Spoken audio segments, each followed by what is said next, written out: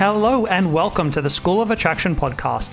I'm Damien Deeker and I'll be talking with you about a range of topics from dating, attraction, masculinity, sexuality, life philosophy, and much, much more. So without any further ado, let's get started. I hope you enjoy listening to today's podcast just as much as I've enjoyed creating it. All women want the alpha male, right? Yes. And no. And maybe. Why do I give three answers to this question?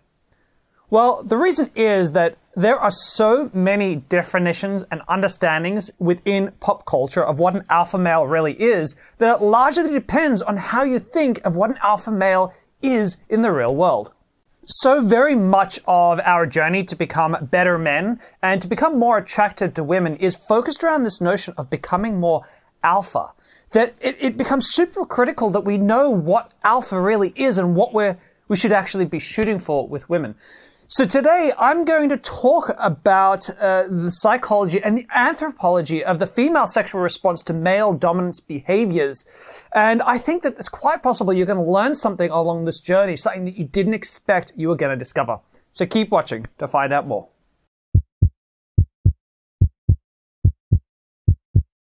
What do you picture when I mention the term alpha male? Do you picture a silverback gorilla fiercely beating his chest, scaring off all the beta males for miles around? Do you picture the alpha wolf with access to all the women and courageously leading the pack to safety every winter? There's something very satisfying about leaning in towards our barbaric selves and yelling our barbaric yelp from the peaks. Right? There's something that's very primal about that, and that feels good. But let's use this example of the silverback gorilla alpha male, and I'll use an example. Let's look at two American presidents, Donald Trump and Barack Obama. Between them, which is the biggest Chad? Probably Donald Trump. Between them, who exhibits more silverback gorilla behaviors? Probably Donald Trump. In fact, most definitely Donald Trump. And yet, if they were both equal looks, because let's face it, one of them is much better looking than the other. Sorry, Trumpy. But if they were equal looks, who do you think would be most attractive to women? The answer is likely going to be the Barack Obama of the alpha male world. So why? What is wrong with our model of the fierce, Chad, chest-beating, posturing alpha male that actually can lead us to be less attractive than other counterparts? Well, to better understand what's going on with the alpha male term, because actually, like most things in the world, the term alpha male is much more complicated, especially when applied to humans than any other animal. In fact, alpha male is never used to talk about humans, but I know a lot of guys use it to mean a lot of different qualities in a man that can be attractive to women. So if we want to understand what's going to be attractive to women, what kind of qualities, the first place to look are our nearest ancestors. So if we start to look at primates, and if we look at our closest primate relatives, we're going to have to look at the bonobos and the chimpanzees. Now, what do we see when we look at these animals? Because they're both roughly equally distant cousins to us. So in the bonobo tribe, you probably know all about bonobos. They're very low aggression. They have a lot of sex, and that really helps to lower the aggression levels. Because there's very little battle and war and infighting in bonobos, they resolve all the conflict with sex. You tend to have a lot more matriarchal style society. There's promiscuous sex everywhere. So beta males, alpha males, everyone's getting lots of sex on the whole. And so, yeah, that's one of our close cousins. No alpha male specific behaviors applied very strongly there. But let's have a look at chimpanzees, which are also very close cousins of ours. These are much more aggressive primates, right? And you tend to have you get the alpha primate, alpha chimpanzees. Are they the biggest and the strongest and the scariest? Sometimes. But interestingly, frequently, no, not always. You see, what generally creates a leader in a chimpanzee tribe is the male who has intelligence and guile and political know-how, right? So what you tend to get is you get the males getting into power who create coalitions with other males. What do? They give bribes by way of food and things like that. They give camaraderie. They give protection. They give sexual favors too. They'll go out and try to impress the women by kissing babies, literally.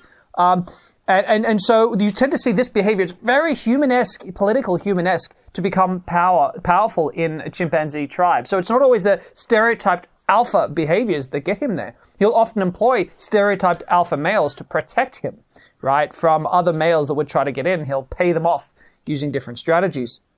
And every now and again, you'll also get a complete beta male becoming the man in charge in a chimpanzee society. And that's often done by an older alpha male who is no longer going to hold the role of power, but he still yields a large amount of power because he used to be the leader. And so he brings this beta male into charge and becomes the head chimpanzee, but he's not really the one in charge. So it's interesting that you see this going on. And the other thing you see within chimpanzee tribes, by the way, the leader of the chimpanzees, yes, he generally gets a lot of access to women, but the female chimpanzees don't only have sex with him. You frequently see them making themselves sexually available to other males on the side, less dominant, less alpha males, right? And there are strategies that the males often use, like showing that they are good caregivers for children, like being nice to children, saving children from getting hurt, all this kind of stuff they do, and they get sexually rewarded by the female chimpanzees. If you look at baboons, okay, and baboons have been extensively studied. One of my favorite primatologists, Robert Sapolsky, did this whole study on baboon tribes. And what's interesting is that natively, normally in the wild, baboons are fierce, aggressive, like really aggressive, right? The leader males are always the biggest, scariest, angriest, biggest fangs in his mouth. And he will scare off all the other males, right? He is scary stuff. They're very aggressive animals. And yet, what do you still see? You still see the female baboons giving sex on the side to the beta males who help take care of the children. Meanwhile, the alpha males are running around trying to scare off the beta males and stop them getting sexual access to the women. So even again, in these tribes, the women, yes, they primarily have sex with the alpha males, but that's more an act of aggression than their own personal preference.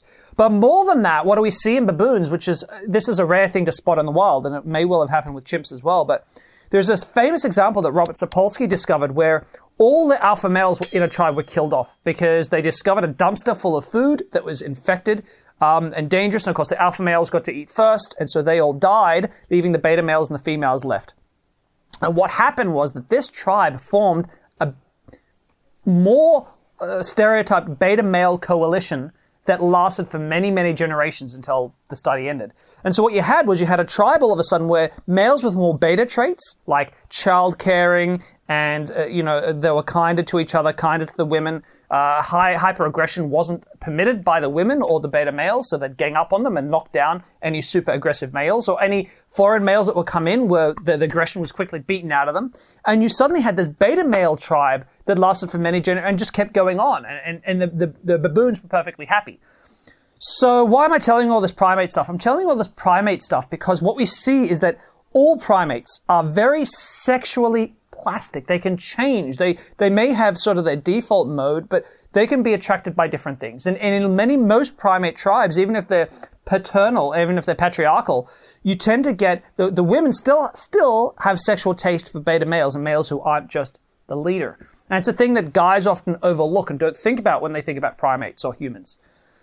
Indeed, when we look at humans, at least let's look at the Western world for now, we see a lot of fetishization of the alpha male traits in men. And this has been largely perpetuated by religion and culture and all this other stuff. It's been a really important feature of our world. But if you stretch out a little bit larger and you look from a distance, you'll see that what we're turned on by changes a lot from era to era. If you were born hundreds of years ago, you would be all about really chubby, Rubenesque women, right? Especially if they were uneducated, timid, and that follow your lead. That was like the ideal.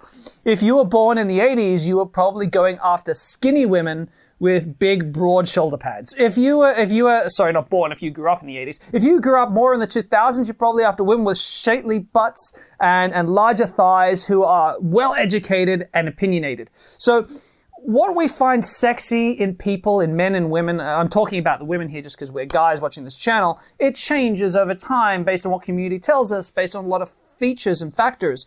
But what you often find as well is that the more alpha male traits, we see this anthropologically when we look across human history, the more warlike and dangerous a society is, the more the alpha male comes to be worshipped by men and women, right? These typical stereotyped aggression, anger, dominance, all this stuff tends to be what's sexualized because they're important. They're important to the survival of a war-like tribe.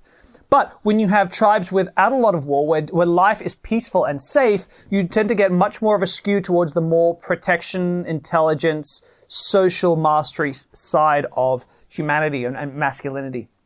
So it's not fair to say that we are a warlike culture right now, even though there's still plenty of war. I mean, most of us have safe lives, and it's not fair to say that we're totally beta male-driven safe lives. What you tend to see is that we live in a mishmash culture where you find that some women like the more sort of Chad-style guy, especially younger women under 25, and other women really like the intelligence. They really like all these other attributes that could be considered softer. And you just get this general mishmash. It's not clear. It is not fair to say women just want the alpha male. It just doesn't add up, and it doesn't show up in psychological studies. No good psychological study these days even talks about alpha males because we don't think that humans are alpha male species.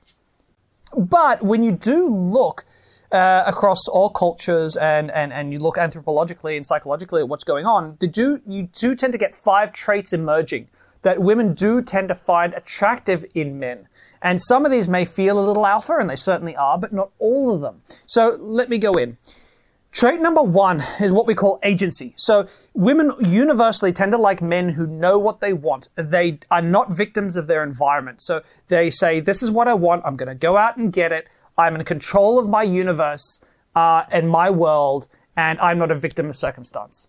Agency. So they feel a sense of control over the world.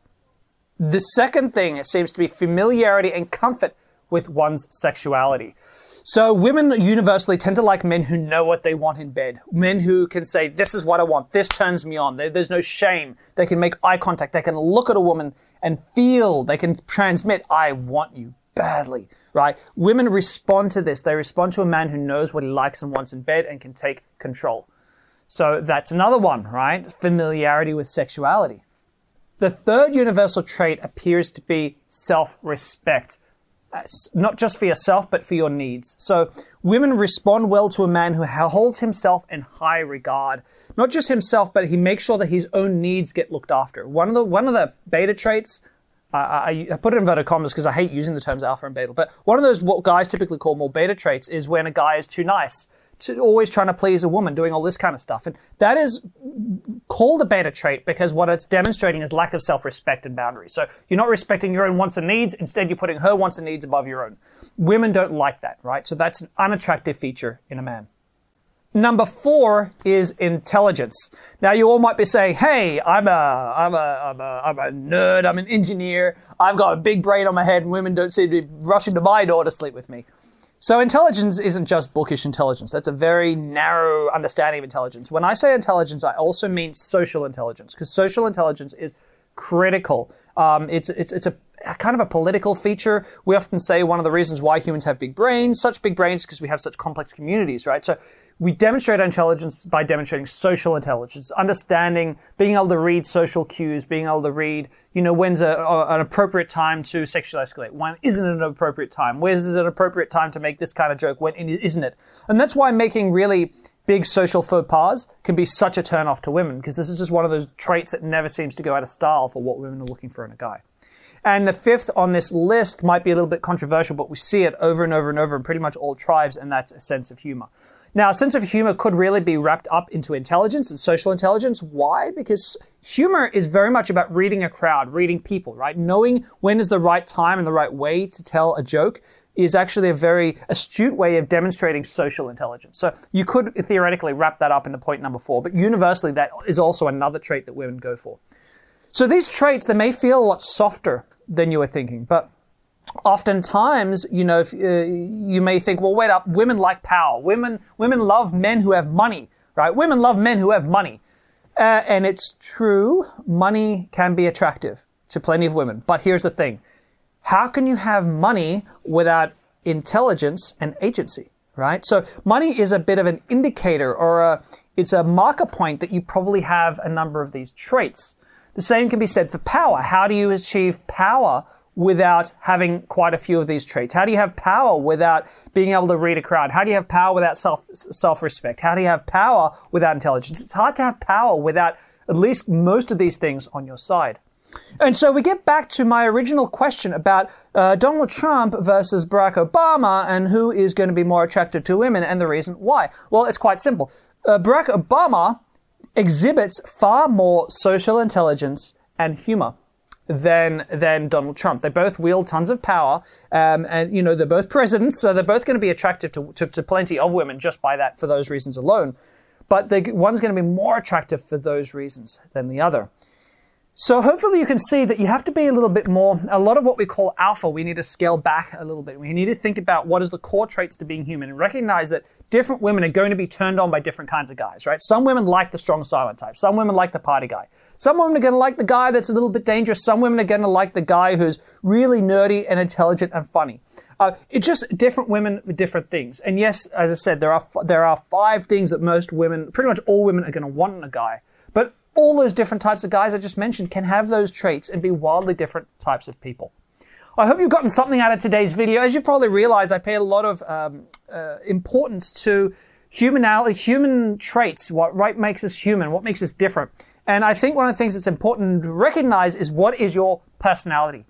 I've created a dating personality test where I basically look at 16 different parts of your personality as a man and how they're going to impact your dating life. So by going through this test, it's a free test you can take, and it's basically going to help you understand what are your strengths and weaknesses with women. Where do you need to work? What should you capitalize on to get the most response from women? Go ahead and take that test right now. I'll post a link up here and down in the comments below.